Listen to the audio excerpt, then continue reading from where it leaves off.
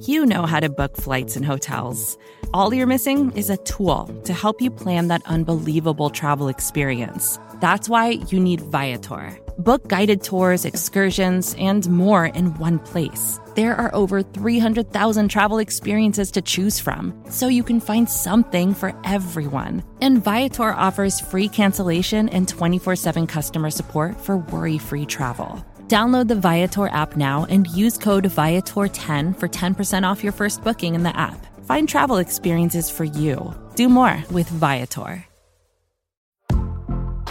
Your body is unique. So why would you settle for a weight loss plan that's one size fits all? Noom is the weight management program that takes into account your biology to build a custom plan just for you. Stay focused on what's important to you with Noom's psychology and biology-based approach. Sign up for your trial today at Noom.com and check out Noom's first ever cookbook, The Noom Kitchen, for 100 healthy and delicious recipes to promote better living. Available to buy now wherever books are sold.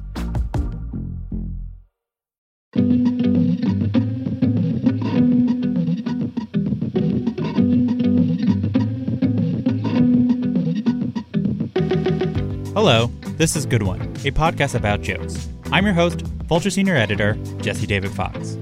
Each episode, I have a comedian come on to play a clip of one of their bits and discuss how they wrote it and how it fits to what they're trying to do with their comedy. This week, our guest is Taylor Tomlinson, a rising comedian who just released her first Netflix hour special, Quarter-Life Crisis, at an age so young, it must be uttered in hushed tones. 26! Sorry, 26. It really is incredibly rare for a comedian to get to this level so young. As a result, we tend to know the names of wunderkinds, be it Pete Davidson, Bo Burnham, Eddie Murphy. So, how did Taylor get here? Growing up super religious in California, the eldest of 4 daughters, Taylor started in comedy while in high school, when her father had the idea of taking a stand-up class together at a local church. She jokes that he probably thought she'd be able to write material for him.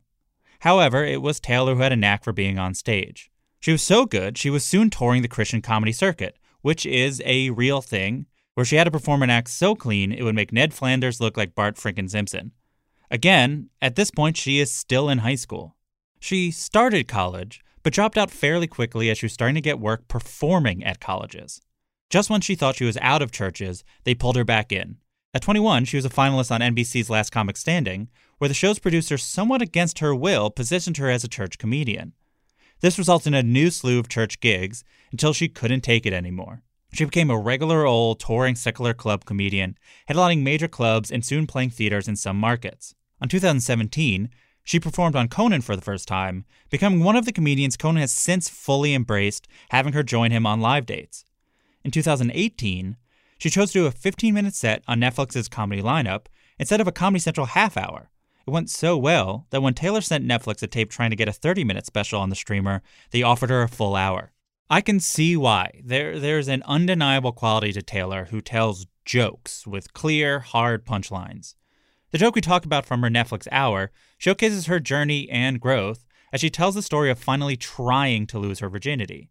I say trying as she does not succeed. Now, here is Taylor Tomlinson.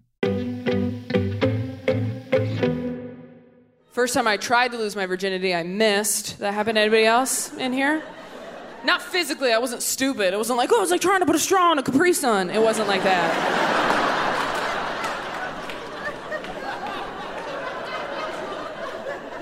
What happened was, I was waiting until marriage or until Jesus came back, because I'm like, my dad will like him, right? And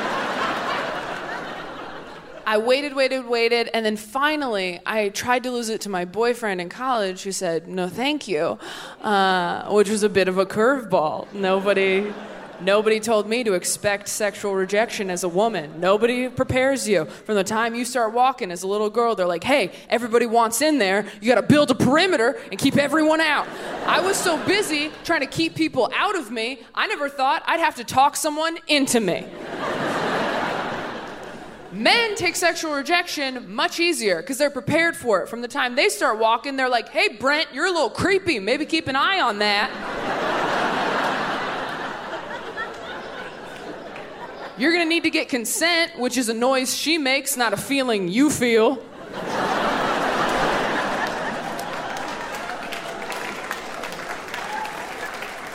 But because men are prepared for it, they bounce back real quick. They walk around like vacuum salesmen, just like, there's another house over here.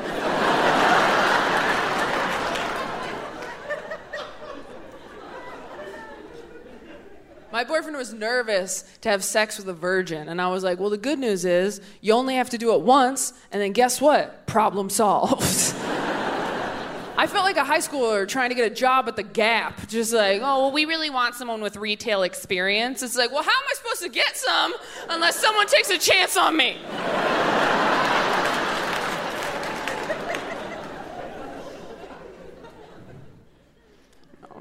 I was literally told by somebody that getting rid of my virginity as a woman was going to be like handing out free samples at a Costco. And instead, I felt like one of those guys on the Vegas Strip trying to hand you a nightclub flyer. It's like, no, come on in, it'll be fun. There's lights, it's kind of damp, get in here. It's fun. But you know what they say, women always go for men like their fathers, so I keep going for guys who do not want to sleep with me. Like, that is so like my dad, all right? No reason to be offended. That joke's about what a great dad my dad is. I lost my virginity late. I lost it when I was financially independent. Yeah, I went through my bank statements, like, I could afford to have a dick in me, just like so responsible.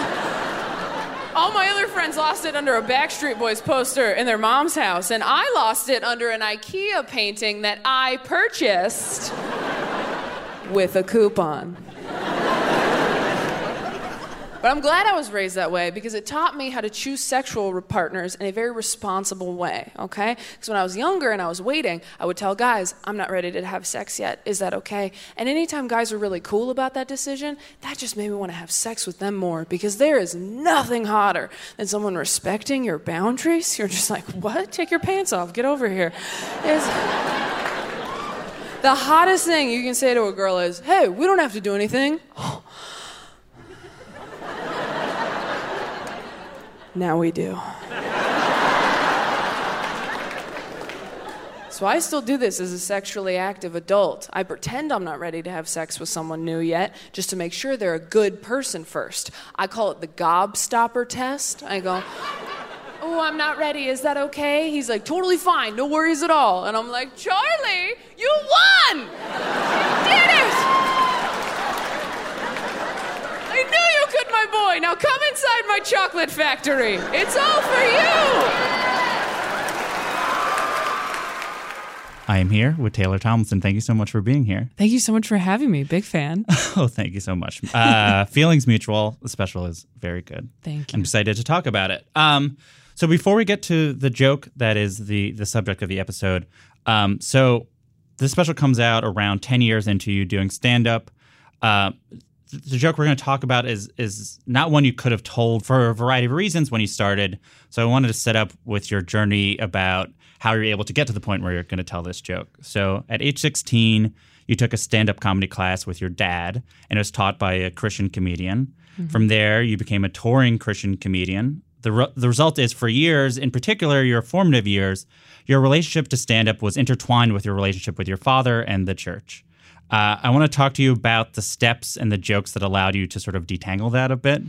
Oh gosh, yeah. What a great question. The question even so. Let's like, let anybody even ask the question yet. So early on, can you think of a joke or jokes that you told that eventually that church bookers pushed back on? Yes, I remember the joke that made me quit doing churches. So I was performing in clubs and occasionally churches as well, up until I was like 22. Mm-hmm. It's not like 4 years ago now, and which is fairly recently. And then once I got to that point, I was kind of trying to phase out of it. I had done Last Comic Standing like right after I turned 21, and they had really wanted to present this narrative of like, look, you're a church comedian. Mm-hmm. That's crazy. The only one on the show. And I was like, I perform at more colleges than I do in churches, and I don't really want to be considered a church comedian. And they were like, totally, we'll never do that. And then, of course, that's what goes on reality television Sure. because that's the most interesting angle because they hadn't had that before. But when I was 22, I had been opening for a very big church comedian. His road manager called me and was like, hey, so you tweeted something and it's funny. It's just like we have kids in our audience and, you know, we all think you're great, but it's a different thing and we just need to be careful and, you know, protect our guy and all that. And I was like, yeah, I totally understand. And of course, felt shame in that I've never been fired from anything. So as like a good kid, you're like, oh my God. But as soon as that happened, the joke ended up on my first late night set on Conan a few years ago, which was, I'm a wild animal in bed, way more afraid of you than you are of me. And that was enough to get me fired from, you know, a string of church dates. And I just remember thinking, I don't ever want to feel this way again. I don't ever want to feel like I'm walking on eggshells or like I've disappointed somebody or like I lied to somebody or misled them. Not even that they made me feel that way when they let me go or took me off those tour dates. It was just some internal stuff, probably from growing up so religious. And I mean, even now, if I do a show where some of my jokes are too off color or dirty or whatever for maybe an audience that's a little older or a little more conservative, depending on where I'm at in the country, it really taps into that for me. And I still feel that like dormant guilt and shame a little bit. And then I just get upset that I still feel that way. So that was a huge turning point for me. And that was the point that I told, you know, my managers and agents, like, hey, I know you're going to get offers for me to do churches. I know it's good money. Just don't send them to me. I don't care how much it is. Like, just don't send them to me. I can't do it. I'm not what they want. Because if you do churches, you got to be that all the time. You have to be squeaky clean in clubs. In like, if you're going to do both, you have to be squeaky clean in your private life. You do. Well. Yeah. Yeah. I mean, I know people who perform in churches that are like, ooh, we can't post pictures of us drinking. Like you have to be so careful, and like that with like worrying about getting canceled. Now it's like, how many ways can you lose your career? Honestly. So you mentioned the 2017, the first Conan set. You talk about your dad a little bit in that. Can you talk about the reaction he had to certain jokes? You know, I ran it by him before I did the set, and he was like, "Yep, that's how I feel about things. I'm good with it." And then specifically the gay marriage. The gay marriage, yes, because my parents are more conservative, and I had a joke about his beliefs on that. And after it came out, he was very proud for a couple days, and then it upset him, which I can understand. It is different, like seeing something on TV, I suppose. And I have a lot of jokes about him in the new special that I also ran past him before I filmed it, and I tried to be really careful in the special about cushioning those jokes with like, my dad's great and I love him and he made me who I am, because I think everybody has those stories about their parents that everyone goes, ooh, yikes, or like things they said to you or beliefs they have that you don't agree with or aren't, you know, quite up to speed with today's wokeness. And it doesn't mean that you're like, my parents are bad people. You're just poking fun at it. It's tough because I do try to be careful with that kind of stuff. I'm more careful now than maybe I used to be. But I also feel like it really depends on what it is. So like, for example, there was a joke that I had in my hour about my grandma that I ran past her before I filmed the special. She thought it was funny. And then a few days later, she was like, actually, could you not? And I was like, it's gone. Yeah. Cut. Totally. It's not worth it. But that was like a personal story about herself that she told me that I was making a joke about. Whereas everything that I say about my parents, it's things that they said to me or things that directly affected me, or I'm saying something positive about them usually. And then, so what about jokes that they don't approve of that aren't about you? In your 2018, the comedy lineup 15 minutes you did, I believe you said your parents stopped talking to you for a week, or they didn't talk to you for a week. It's just they went real quiet for about a week because they had come to New York to see me on The Tonight Show the week before that came out, and that was like, The Tonight Show's super clean. It's great. They love it. Jimmy Fallon's there. But then the 15 came out, and I thought they had watched it, but they didn't say anything about it. And then I just didn't hear from them for like a week. And I called them like a week later and was like, hey, did you see it? And they were like, yep, we saw it. And I was like, okay. Which, again, I totally get. Like, I'm not really their cup of tea anymore. Like, it stinks because I know they think it's cool what I'm doing. And I'm sure they are proud. But they also have their own morals and beliefs. And there are... They don't want to watch anyone tell sex jokes, let alone their daughter. You know what I mean? Like, I get it. If it's I heard not you your say taste. they felt it was, you were pandering, or by cursing you were. I was trying to be part of the club. That was kind of the thing. They made a comment like that of like, it just seems like, because they had just seen me do this squeaky clean set. So in their mind, and they hadn't seen me do stand up live for years. Yeah. The last time they'd seen me, I was opening for Brian Regan, when I was like 21. So they hadn't seen me in a few years, and I had kind of told them like, okay, just so you know, like I curse now and I'm not totally clean anymore. And the comedy lineup set isn't even really that bad. I mean, I swear maybe twice, but I do have some You have a joke about condoms. I have a condom joke. Yeah, that what he wanted. Didn't love it.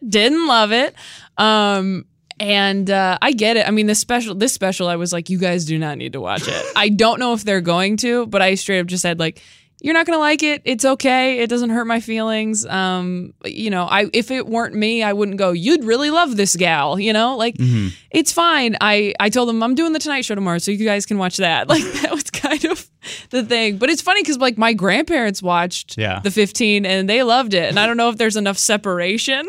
Yeah. They're like, you're far enough away that we it doesn't have implicate them in the same way. Yeah, it doesn't implicate them in the same way.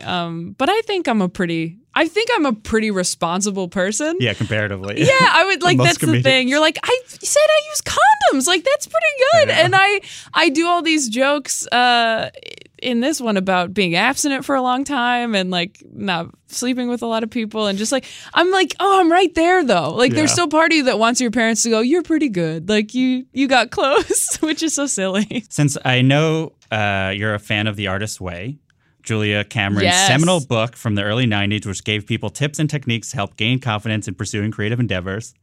I was asked to summarize the book. And now my producer is mad that I then said this. It's just so funny to read a direct quote. Anyway, so I was thinking about a quote about not calling the inability to start laziness, but calling it fear. And so Cameron writes, most frequently it's a fear of abandonment. This fear has roots in childhood reality. Most blocked artists try to become artists against either their parents' good wishes or their parents' good judgment. For a youngster, that is quite a conflict. To go squarely against your parents' values means you better know what you're doing. You better not just be an artist. You better be a great artist if you're going to hurt your parents so much. So I just start dry heaving. So what do you think about the quote? By the time you're working on the material that is this special, where have you settled on the idea of your relationship to your stand-up as it relates to the church and your family? I mean, I love that Julia Cameron quote. I think it's so perfect. I remember reading that, if you're going to disappoint your parents so much, you'd better be a great artist. I feel that way every day. I was talking to someone about it last night where I was like, it's crazy that it still makes me sad that they probably won't like it and that they'll be disappointed, because of course I never want to hurt them or upset them in any way. But you also can't really be anything other than what you are.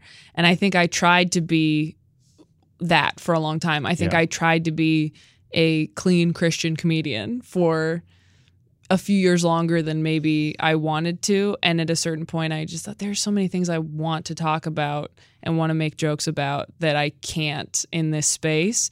And also, when I started doing stand-up, I mean, I hadn't even been to prom, let alone like had sex. Like I hadn't done anything. I think I'd kissed one person when I was 16. Maybe that's not true. But like I had barely dated at all. So of course it was easier to be clean. Yeah. And then once you start having more relationships and dating experience and sex and whatnot, and of course you want to talk about all those things, and there's a reason people tell jokes about relationships and dating, because it's the most relatable thing to talk about. It's the thing we all have in common.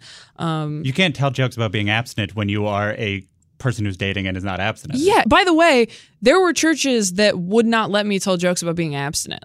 I'm like, I'm promoting the thing you like, but they wouldn't want you to even refer to anything like that. Like if you're married and you have a family and stuff, you can sometimes get away with a little innuendo in the church because everyone's like, he's a good guy. He's got a wife and 4 kids and whatever. But as like a single female who was 19, nobody's going to be on board with that. They're going to go, you're leading people astray.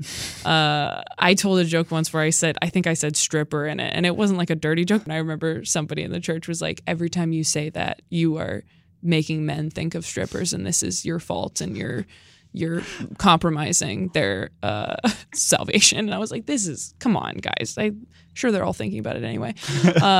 But yeah, in doing this special, I definitely knew that it was going to be a little bit of a turning point because everybody has Netflix. And there are things that I've said on stage that friends of mine have told me, like, that doesn't really sound like your voice. That's a little dirtier than I think your voice is. And it doesn't fit in with the rest of your material. And those notes are always really helpful because I do think you can misrepresent yourself on stage sometimes. But I felt like the hour that finally came together for Quarter Life Crisis was totally representative of me and where I'm at. And I wouldn't say that I'm religious anymore. I'm 26, so who knows who I'm going to be in 4 years, to be honest with you.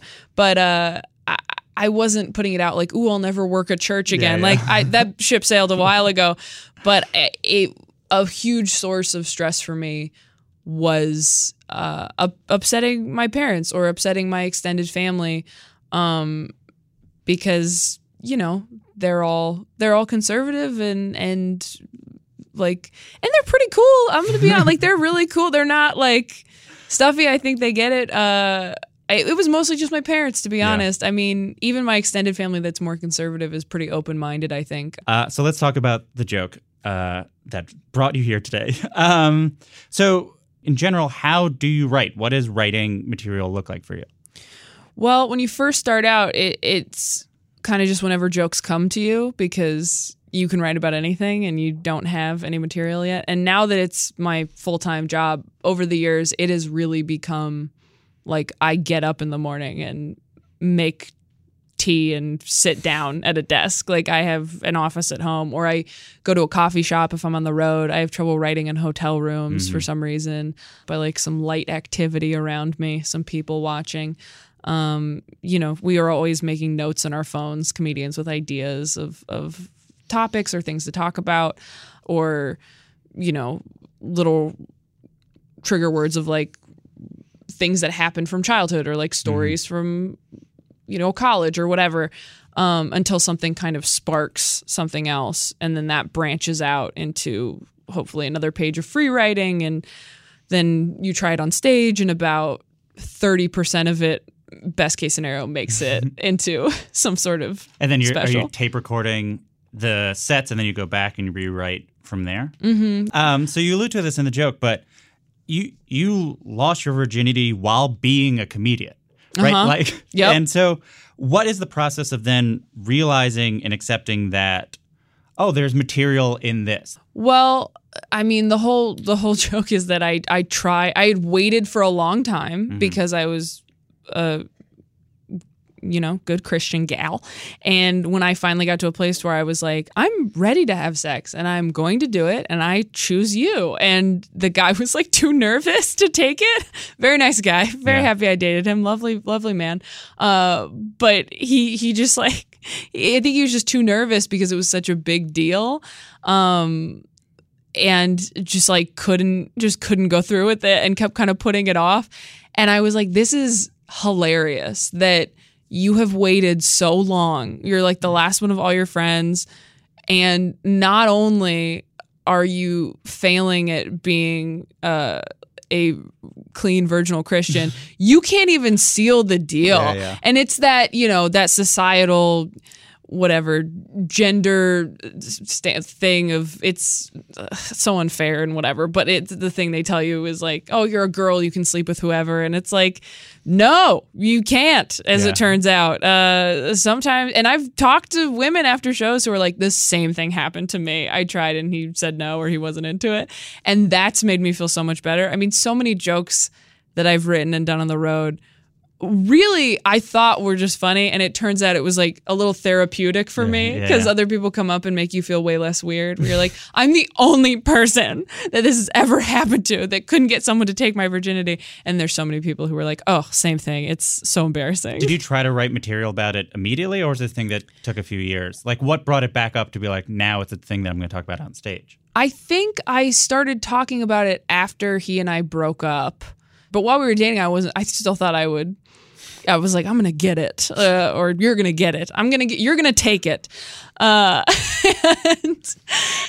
once we broke up, I was kind of like, that is hilarious that happened the way it did. You alluded to it where people said they related to, but what's interesting about watching you is partly because where most comedians in their early 20s are starting comedy, you are at this point already a somewhat experienced comedian. So you're getting to watch a person talking about being in their 20s while being in their 20s, opposed to a comedian in their 30s being like, oh, when I was in my 20s, blah, blah, blah. Can you see the difference from what you're doing to a comedian who's doing it from the perspective of someone who's like past that point in their life? Yeah, absolutely. Because I think the most common perspective is people talking about seeing people in their 20s and going like, hey, fuck you, man. Like your metabolism's really fast and you aren't paying all your bills yet. And you don't know that life's going to hit you in the face yet. Like all those perspectives I've heard. Mm-hmm. And as someone in their 20s, I felt like, no, I know that I suck and I know what's coming and I know that I'm not a fully formed human yet. And so everything you guys are saying, I agree with, and I still have to be here. Do you know what I mean? Like how everybody looks back on their 20s like, oh, I was so dumb. I would not go back for anything. I didn't know what was happening.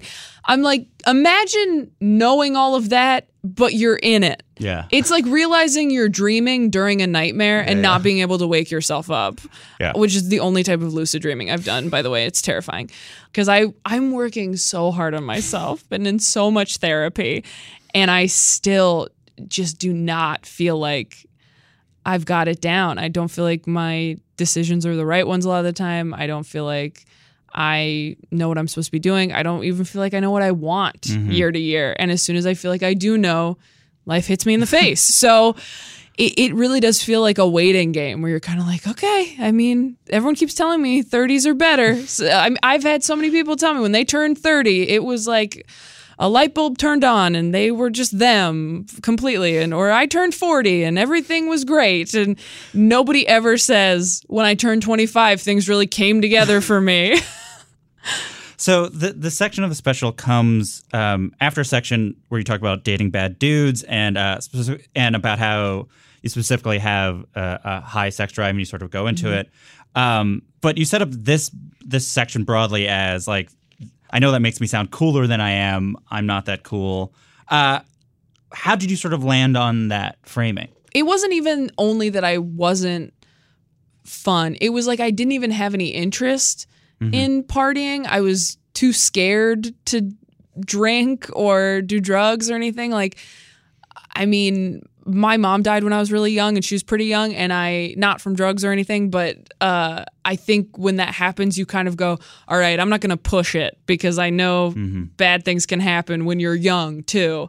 So I think I missed that bubble of invincibility that a lot of young people have, particularly in college, when people look back and they go, oh man, I took so many risks. I was so dumb. I almost died 3 times. I don't have any of those stories because I'm waking up every day like, is today the day? Yeah. Is today the day? But yeah, I didn't, that was not my college experience. I was already doing stand-up. Stand-up's the most irresponsible thing I've ever done, to be honest. Like it's crazy. But you did it in the most truly responsible way of like immediately as a job for Christians. Yeah. Well, I was able to go full-time, I think when I was 20, like it was fairly early, and it was more so doing colleges than churches that allowed me to do that. And you're right. I was pretty responsible even in how I went about doing stand up. I remember thinking, what can I write about that other people aren't talking about? And I thought, what do I see everyone talking about in their 20s, or like when they make a show about being in your 20s. Like, for example, like I loved Girls. I thought Girls was amazing. Did I relate to a lot of it? No, those were not my experiences. I've never bathed with a friend of mine. Like I've never danced with my roommate. Like even those things, and those are like the tamest things. Like I didn't have any STDs. Like I had never lost my job, like, which are all very relatable things. But for me personally, I was like, I've never gone to a rave in Brooklyn. Like this is just not what I have. So I was like, okay, I know there's more to mine there as far as just like representing the people who are going, I don't want to get fucked up and go crazy. And I don't feel this peer pressure to experience certain things. I'm just trying to keep it together. And I think a lot of people in their 20s right now are trying to do everything. I think a lot of people are trying to have that partying phase because you feel like you're supposed to, or you actually just really want to. And then there is also the side of you that's like, I got to be in the office tomorrow morning because if I don't kill it as this high-powered career person's assistant, I'll never be a high-powered career person. So I think there's never been a more stressful time to be in your 20s and have so much expected of you at once. So you start this section with a joke. I grew up very religious, so I was encouraged to abstain from drugs and alcohol and sex and enjoyment, which you used in your 2017 Conan to set up a different abstinence joke. Some of the jokes you told in 2017 were only told there, like the one about how it was hard because if someone else missed their period, they were pregnant, but if you did, you were carrying the Messiah. So that joke stayed there. Were others made into your comedy lineup set? Like the joke about how you're a wild animal, I believe, is in your comedy lineup set. Can you walk me through how your sets evolve, how you thought about including which jokes where, how you decided when to drop what part of that sort of, I imagine, just font of abstinence-related material? There is a lot in the special. You know, I probably could have put that joke in the special. I think I decided not to because that was a pretty old joke. I mean, I wrote that joke when I was a teenager. I wrote that when I was doing church. I think I wrote it when I was like 17. So when I did it on Conan, I think even that was bringing it back after a while, where I just gone, oh, this was a good joke. Why did I stop doing this? And so when it got to be on Conan, that sort of felt like, great, now that lives somewhere. And especially with social media, now you can cut up clips and put them on your Instagram and Twitter and whatnot. But then other jokes were newer, and I still liked telling them, and they fit in with chunks in the special and even newer jokes that I was doing. And then there's a lot of it that didn't make it in because, you know, whatever reason that they would have been in, but I broke up with that guy, or you know, just didn't feel like it was fitting anymore with what I had. Because if you're gonna do jokes about your ex-boyfriends, I mean, you got to limit the amount because it'll get confusing at a certain point. If it's you're like, going, wait, which ex-boyfriend? Yeah, is you're this going. one? My ex. This is a different one. This is another one. Like it gets to be too much. So I want to go step by step through the joke and talk about how it evolved. How did you decide to write it? What do you like about that part? So one of the first jokes is they used to tell us the safest sex is no sex, which is a lot like saying the safest travel is books. Did this evolve? Why books instead of the safest travel is staying home or magazines? You know, like why that phrasing? I just thought it was funny. I think it's hilarious. Like, because there are all those quotes in like every bookstore that's like, a book can take you anywhere. You can go around the world in 80 days, and here's the book. I just thought that was funny and quick. And, you know, so much shorter than saying like, that's like saying the safest travel is home. It just doesn't have the same hard K sound. That's just, we find hilarious. I just thought it was funny. And I also just read a bunch as a kid. And so I think when I was a kid, it really did make me feel like transported. So it's me making fun of that saying, but also buying into it a little bit, I guess. So the next section, which is about how you didn't have sex in high school, but you did other stuff, and that was the best part. I've heard you talk about that sort of anecdotally on podcasts. How did that evolve as something that would then be in your act? And then B, joke appropriate opposed to like whatever the longer version of just talking about it is? So I wrote that joke because I was in relationships, and when I hadn't had sex yet, I was still sexually active by many people's standards, including the church. Was not winning many points with God with the loopholes. And I remember talking to friends of mine who were having a lot of sex and finding out that they were not like finishing, that they were not getting theirs. And I was genuinely like, I cannot believe that that is the case. Like, how is that possible? That I'm like, that's so funny that every time I hook up with somebody, I'm like, no, this needs to be amazing for me because I might be giving up heaven for you. Like, it was such a different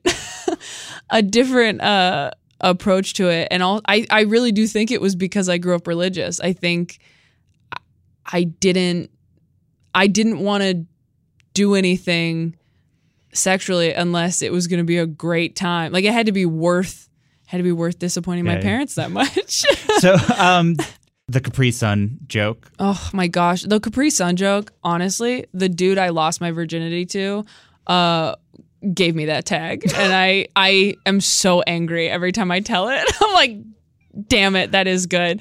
Yeah, I was running jokes, but I was running that joke by him, and he riffed that, and it was very funny, and it made it in. Was he a comedian or was he was a comedian? There are other jokes about him in the special too. So the joke, what happened was I was waiting till marriage or until Jesus came back because I'm like, my dad will like him, right? So this is a joke in the setup. Did you start with you were just writing a sentence and you had the spark of it, or did you start with the idea that my dad would approve if I was dating? That I riffed on stage, just on the road, because that's what happened. You run these bits over and over so many times that at a certain point your brain just starts looking for new things to keep it engaged so you don't go on autopilot probably. And I just remember one night I just riffed that instead of saying, so I had waited, and then finally, and one night I just said, so I had waited, because I was waiting until marriage or until Jesus came back, like my dad would like him, right? Like, and it worked, so I was like, well, we're keeping that. That's very funny to me. So the joke moves to a part about rejection that's largely about how differently boys and girls are raised, and it's sort of like two mini act outs. How did you land on getting this point across that way, where you show the two different ways in which we talk to little kids? The act outs? Yeah. I think that was probably something that came together on the road too, where you start with this idea and everything I have starts much shorter. Yeah. And then once you run it enough times where you're like, okay, this is a guaranteed laugh, you feel confident enough to start tagging it up like crazy. And you just tag it and tag it and tag it until it starts to peter out. And you go, okay, I guess that's all the tags that can handle or that's going to allow.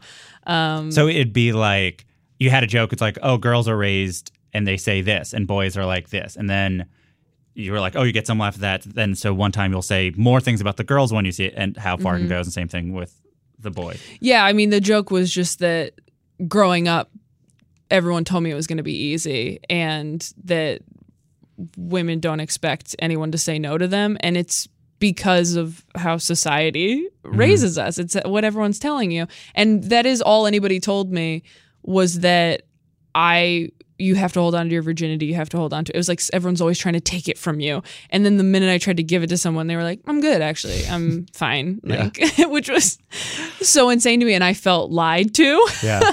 And whereas, guys are kind of like prepped to hear no. Like they're kind of like, especially now, it's like, hey, like if someone's uncomfortable, you need to stop because in a lot of cases you might be stronger than them or whatever, their boss, and you can't do that. So I thought that was just funny and also kind of sad. So the line, you're going to need to get consent, which is a noise she makes, not a feeling you feel. That was a riff too on the road. Yeah, I truly was like, well, you didn't riff that. Oh, I did on the road, yeah, because it was, if there's an act out, I usually riffed a good portion of it, but I started with the act out. And once you get that rolling laugh and you feel like you can just keep going, that's the stuff I go back to listen to, especially because that's the stuff I won't remember a lot of the time. And yeah, I just thought that was funny because you hear so many there are so many, articles and stories and stuff about dates or sexual encounters where you really go like, okay, that wasn't cool, but I also really think that dude just didn't realize, like really didn't know, like thought everything was cool. And I think the fact that now we're all as a society, as a culture, like moving into a place of like, no, you need to just ask and be communicative and figure it out is so good. So it prevents that miscommunication. In the comedy lineup set, you have a joke about sort of women's fears of being sexually assaulted, and where you tell the men in the audience who are tightening up the joke isn't for them. In general, this is probably the most pointed part of the joke, though a lot of this joke, sort of the subtext, is the benefit of actually communicating with your sexual partner. How do you think about this stuff in terms of being more direct and being more pointed and being like, listen, I'm telling you something. I want the audience to leave here with some amount of information about like how they should behave. I don't ever write anything going, people need to hear this. Like I never go into it that way. I just kind of write about what I think is funny and interesting. And if those moments pop up and they feel appropriate, then I'll lean into them. Because I think as a comedian, you're just always trying to address what's happening in the room. And so every time I did that joke, I absolutely felt like guys were kind of like, I don't think about that or I don't get it. And it starts off with like ladies, like, so you do feel like you almost have to say something to guys in the room to bring them back in so they don't sort of check out. And again, not their fault. I mean, you guys don't worry about getting murdered that much. And I love that for you. That's amazing. Which is, I do another bit about it in my new hour about how I think it's so funny that like my boyfriend is more afraid of me being mad at him than dead. Like he will check in with me if he thinks I'm angry, but he won't check in if he just doesn't hear from me for 4 hours. He's just like, well, I'm just probably pooping or something. like I know a lot of people who have fights about that in their heterosexual relationship, where they're like, hey, he's never worried about me and I'm always worried about him or whatever. And I've had so many talks with guys I've dated about that.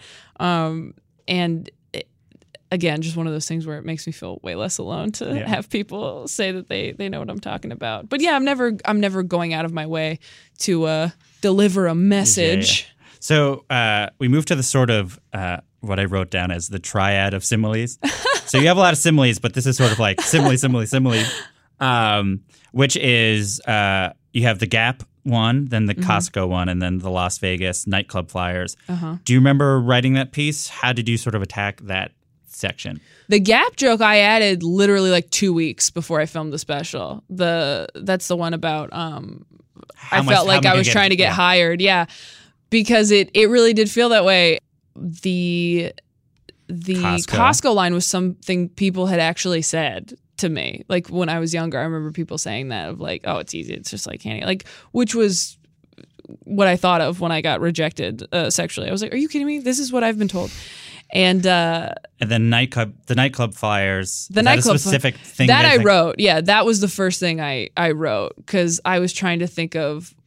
I tried a few different versions of that. I remember when I wrote it early on, where I think the initial version of the joke I had tried to say like it was more on like your virginity's a gift, and it was like I tried to give him my gift, and he was just like, "Is there a gift receipt?" Like it was a different thing, and I think I might have done shows in Vegas and I just saw those guys and I'm like, oh, nobody wants to take that from them and they're trying so hard and that's the perfect visual.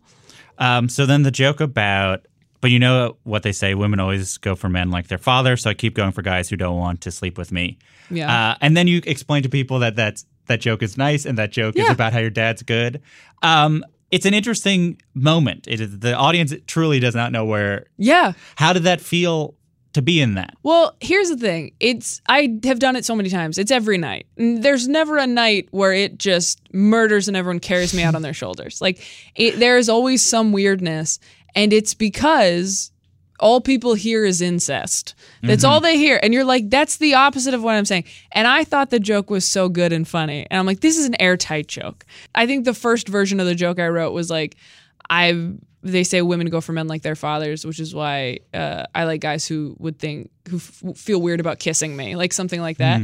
And That is almost too true. Yeah, I think this joke is good, and I think people laugh at it and think it's funny, but they do tense up, especially if you're there with your parents. Sometimes people go to comedy shows with their parents. I can see why you might be uncomfortable with it, but I did just start calling it out because it's sort of a save line, but it's also like, you think about it for a second. Yeah. Don't just like knee-jerk reaction and go, ooh, do you want to sleep with your dad? No, that's the opposite of the joke. The joke is, my dad is my dad, so of course he wouldn't want to. And it's funny that I am trying to date men who also just aren't interested in me in that way. I imagine if you took a very long pause, they would think about it and be like, oh, but because you immediately know they are going to not get it.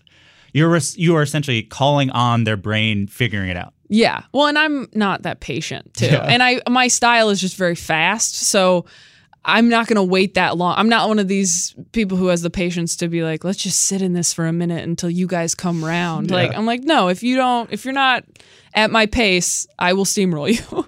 So you finally get to sort of what is the premise of the joke about how you lost your virginity late, which you set it up, which in a more classic style joke, you'd be like, I lost my virginity late. And the audience would go like, how late did you lose it? But can you walk me through how it evolves to financial independence and sort of what are an example of financial independence?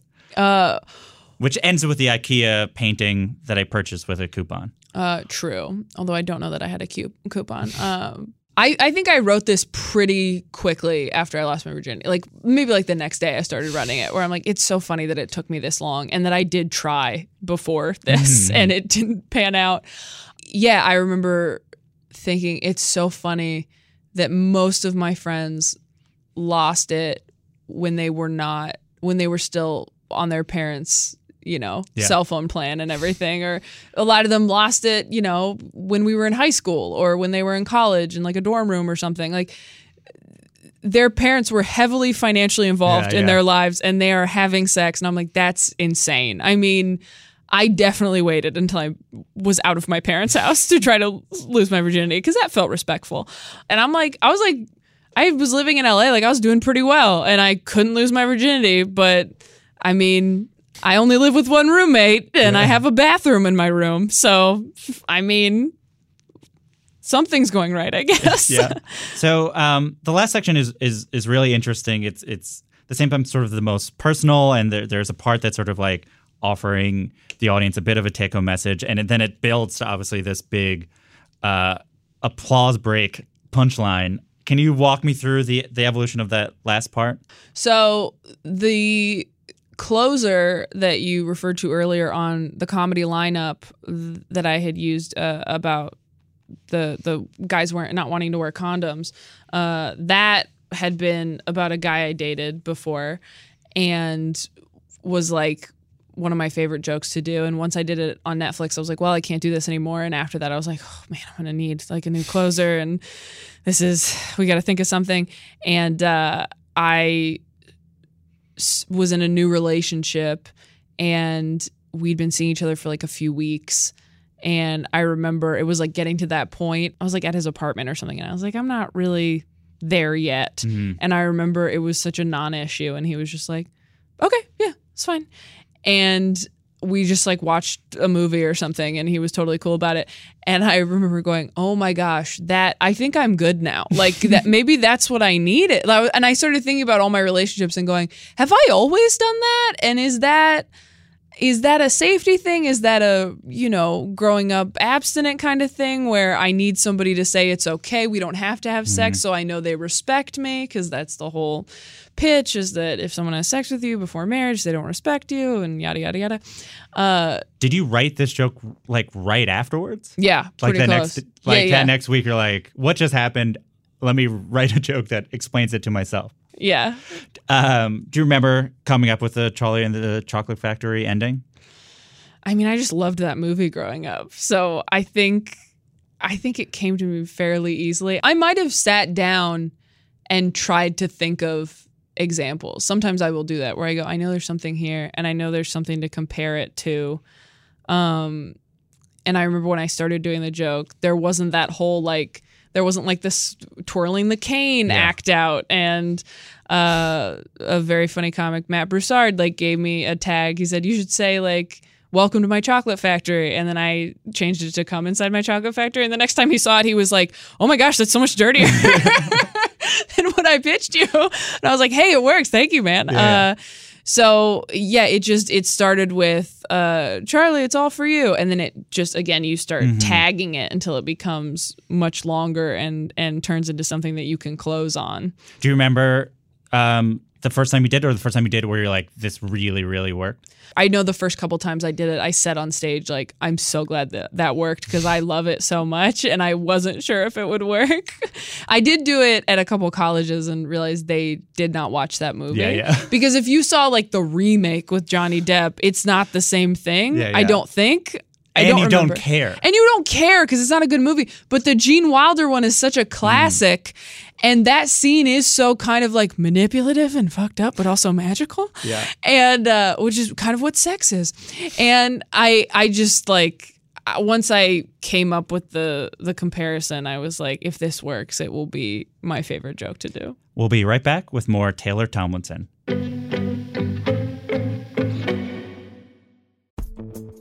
Vacations can be tricky.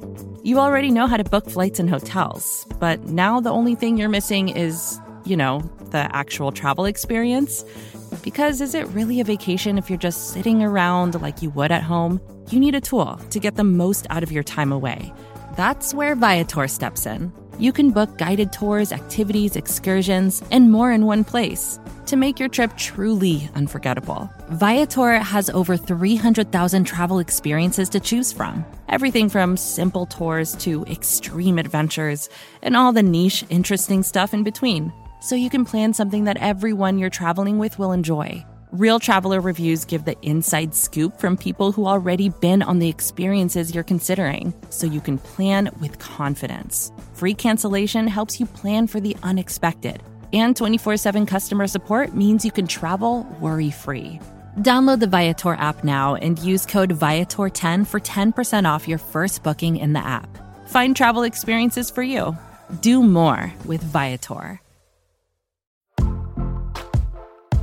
Most weight loss programs focus on restriction and inflexible routine, which is why most diets fail.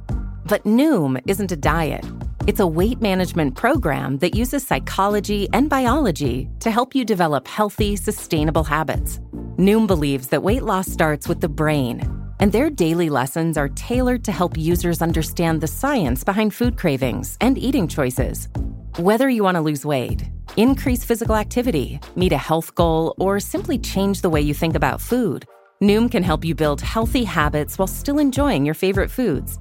Stay focused on what's important to you with Noom's psychology and biology-based approach. Sign up for your trial today at Noom.com and check out Noom's first ever cookbook, The Noom Kitchen, for 100 healthy and delicious recipes to promote better living. Available to buy now wherever books are sold.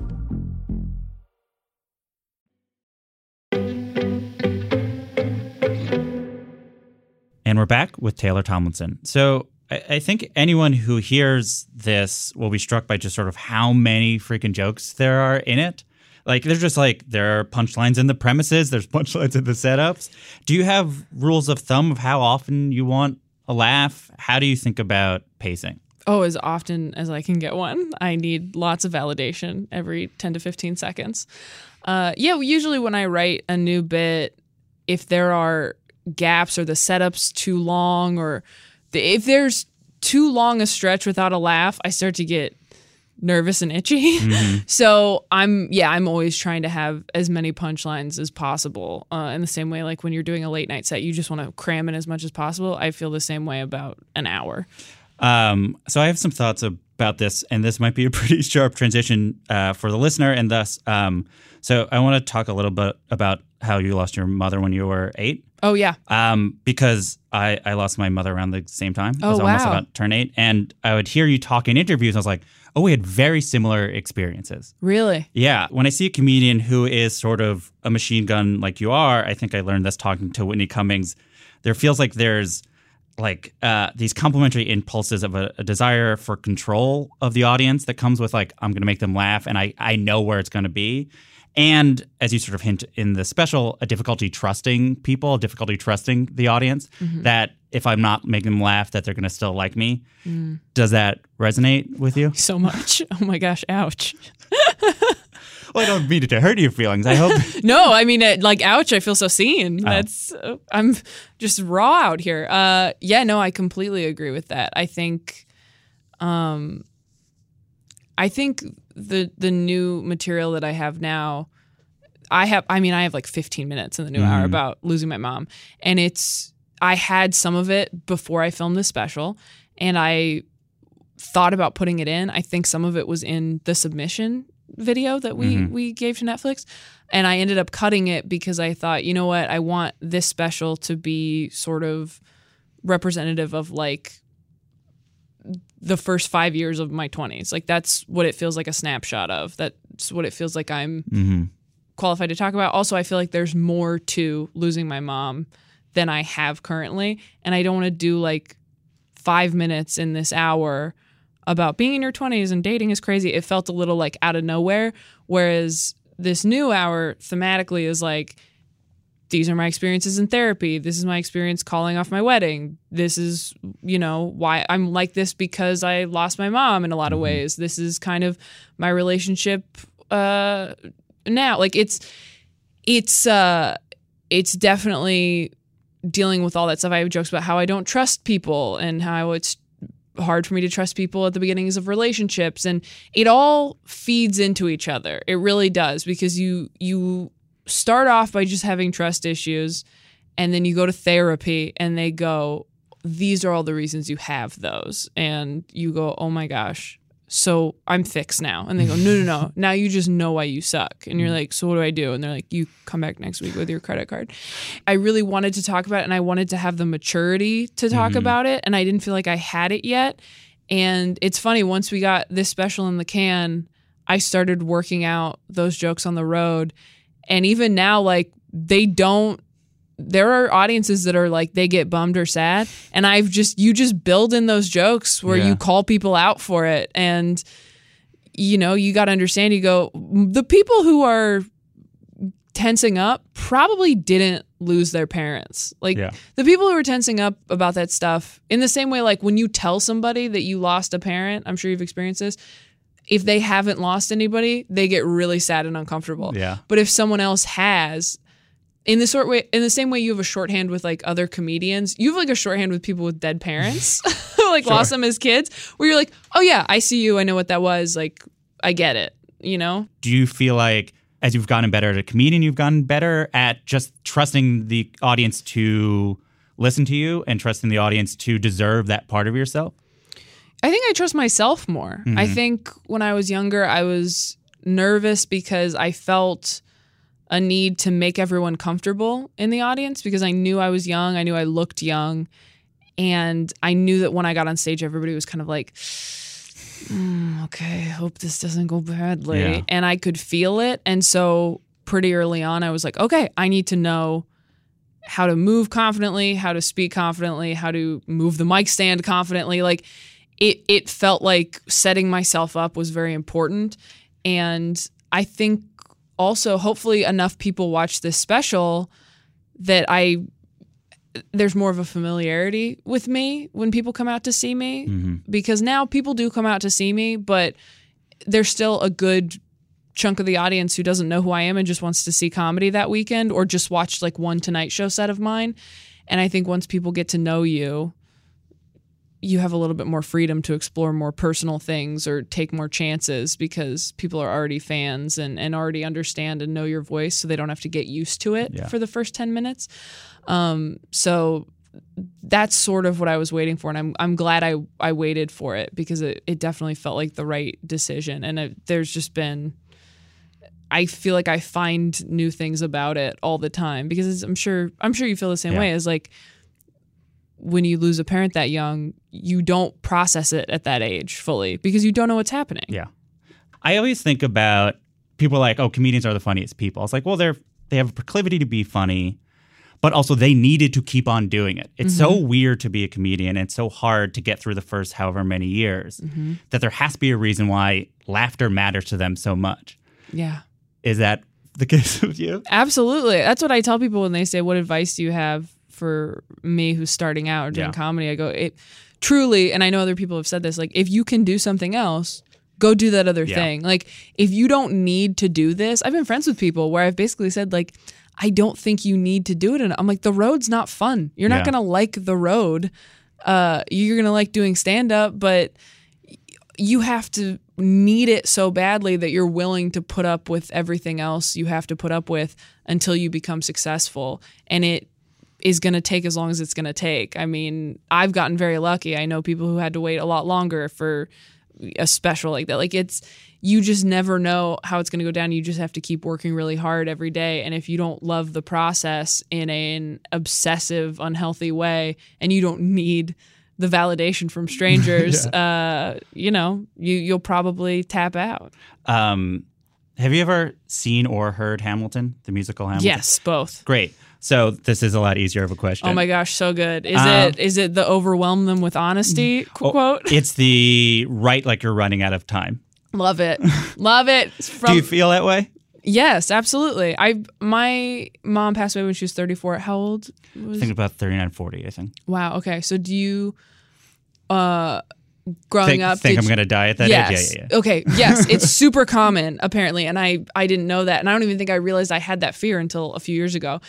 And I think in addition to, I have to be really good if I'm going to disappoint my parents, I also have that in the back of my head, which is, okay, I may only have till 34, because in addition, my mom's aunt also died, same cancer, 34. So there's a pattern, rule of threes. And I do feel like on a certain level, every time I get something, there's this morbid part of my brain that goes, the universe is giving you this because you don't have that much time left, which is so dark and so sad, but it really is. So it's less of it's interesting because I think coming from a religious background, you think the universe is giving you this instead of like, I'm creating this because I only have so much time and I need something. Yeah, but it's both. I mean, the reason I didn't party and the reason I work hard are the same thing, is I don't have that much time. I don't have time to be irresponsible like you guys do because I don't have till I'm 70. And even if I do, I may not. Like, that's the thing. You don't know that you're going to die at that age, but you're like, I have a hunch. And also, even days that you're more positive and you're like, I'll live later than that. You know you're going to feel so bad when you live past that age. That's another thing I've heard from people, is that they have like this survivor's guilt. I promise this is the last question about this stuff. No, I love it. It's great. So there's this book, The Denial of Death by Ernest Becker. Have you heard of this book? No, is it good? Yeah, it's really good. Okay, I gotta read it. Are you terrified of death all the time? Yeah, all the time. Okay, me too. So it never ends. Yeah, and it like hits you like when you're happy. Mm-hmm. Yeah, where you're like, okay, anytime now. Yeah. Oh my gosh, I feel so seen. Yeah, so it's broadly about how all human behavior is in the denial of death or man's attempt to create immortality. Yeah. And there's a part I think about a lot with this job where I talk to creative people and artists, in which the author talks about Otto Rank, who was a psychologist who was a mentee of Freud and worked with a lot of artists. So essentially, this section is about how Rank said the religion is the easiest way to live knowing we die. It's simpler. It's sort of like, if you believe in it, then you don't really have to ask any more questions. Mm-hmm. But if not, otherwise, he writes, only the creative type can affirm and accept himself for himself to some extent, he reasoned, by using his work as a justification for existence, essentially saying, because artists can create their own meaning, they're sort of the only other option if you're not going to be religious. As a person who had these two things, who is a creative person who became aware of death at an early age and who was raised religious, does that resonate with you? Do you feel power in having the ability to sort of create your own meaning? Yeah, absolutely. And I think it's that idea of leaving work behind. That's a sort of immortality as well, where you go, okay, I'm going to leave behind these specials, or like, that's why creative people love watching Hamilton, because you go, oh man, that was so many years ago and now we're watching, there's all these books about him, he's in textbooks and there's statues, and now there's a rap musical about him. Like, I'm never going to die if I write something this good. Like, because it just keeps your memory alive, and you feel like you can keep affecting people even when you're gone. And maybe on some level that tricks our brains into thinking we'll still be here. So I've heard you talk about this idea that has been said by a few people, but probably most popularly in a viral clip starring Ira Glass, in which he says, when you start out, your taste is sort of superior than your ability. You know how good you want to be with your art, but you don't know necessarily how to do it yet. So what does the comedian you imagine being look like when your ability meets your aspiration? Ooh. I don't know. Hopefully that I'll be able to write really hard-hitting, punchy jokes about very personal things. I think that's where I would like to get to. I would like to be able to tell jokes about anything I want to, no matter how personal and specific, and make it feel relatable and accessible to whoever's watching it. I mean, obviously, there's always gonna be somebody who doesn't like what you're doing, but for the most part, I would like to be able to exploit the darkest things that have happened to me in this way, for this medium.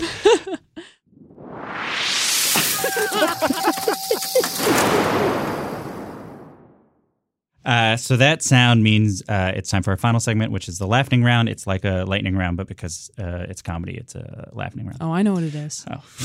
Big fan. Oh, no. Usually I have to surprise people with that terrible... They're like, what's that graphic? I'm like, here it is. Do you have a joke you wish you could steal in so much as it's another dimension where everything's exactly the same, but you have this person's joke. No one is none the wiser. Your life is exactly the same, but you have this joke in your act. I don't know if I have a specific joke in mind that I would steal. I mean, there's so many jokes I think are amazing. If I could just be Maria Bamford in an alternate universe, that would be amazing, because I am nothing like her and she's my absolute favorite. I think she's so brilliant. People have asked me who my favorite comedian is so many times in the last few weeks, and I've said her so many times. I'm like starting to feel creepy. What would your young adult book be about?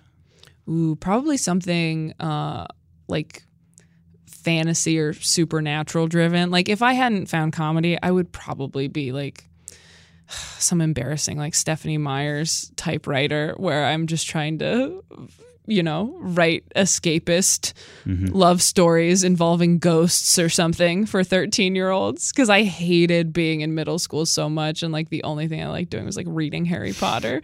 So I would be trying to write wizard school books probably. So your special is going to come up when people search for Taylor Swift's documentary. Yes. So what is your appeal to her fans to watch your special? You guys, I mean, I'm just as petty. All of my jokes about my ex-boyfriends, I mean, you should see my set list. It looks like a Taylor Swift album. Each one is just a different man's name. That's my appeal to it. I had someone told me that they're like, people who like Taylor Swift will probably like your special. And I was like, I will take it. Last, do you have a joke that has never worked? You've tried it over and over again. You think it's really funny, but at this point, audiences have told you can't do it anymore. But you will be like, you guys were wrong. This was right. There is a joke that I tried a few times that did like very well. You know, when you do a joke that does great on like Twitter, but you do it on stage and it doesn't work. I tried a joke that I had done on Twitter, and it just, audiences did not like it. I tried it maybe 2 or 3 times.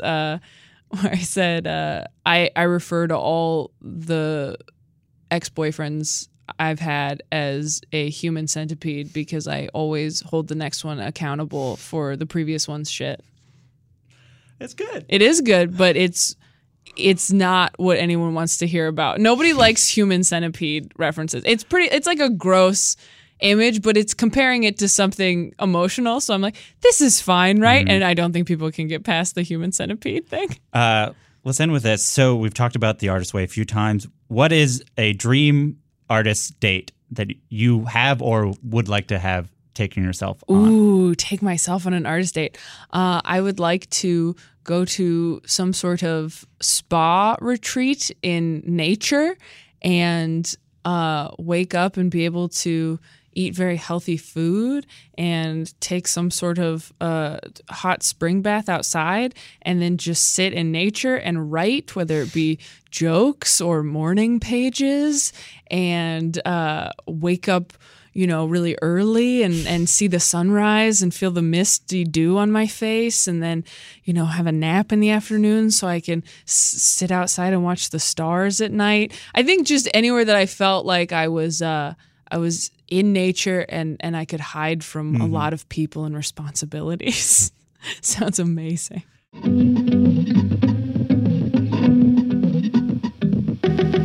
That's it for another episode. You can stream Quarter Life Crisis on Netflix. Follow Taylor on social media @Taylor Tomlinson. Good One is produced by myself, Jelani Carter, and Art Chung. Editorial assistance from Amanda Gordon and Emily Sen. Gautam Srikishan did our theme song. Write a review and rate the show on Apple Podcasts. 5 stars, please. Email any comments, questions, or laughing round suggestions to goodonepodcast@gmail.com or tweet us @GoodOnePodcast. I'm Jesse David Fox, and you can follow me @JesseDavidFox. Good One is a production of Vulture and the Vox Media Podcast Network.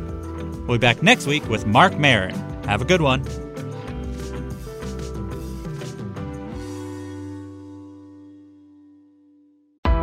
Why do you run? Why does anyone? I always thought that runners loved running, and that's not the case. Most runners hate running, but they choose to do it.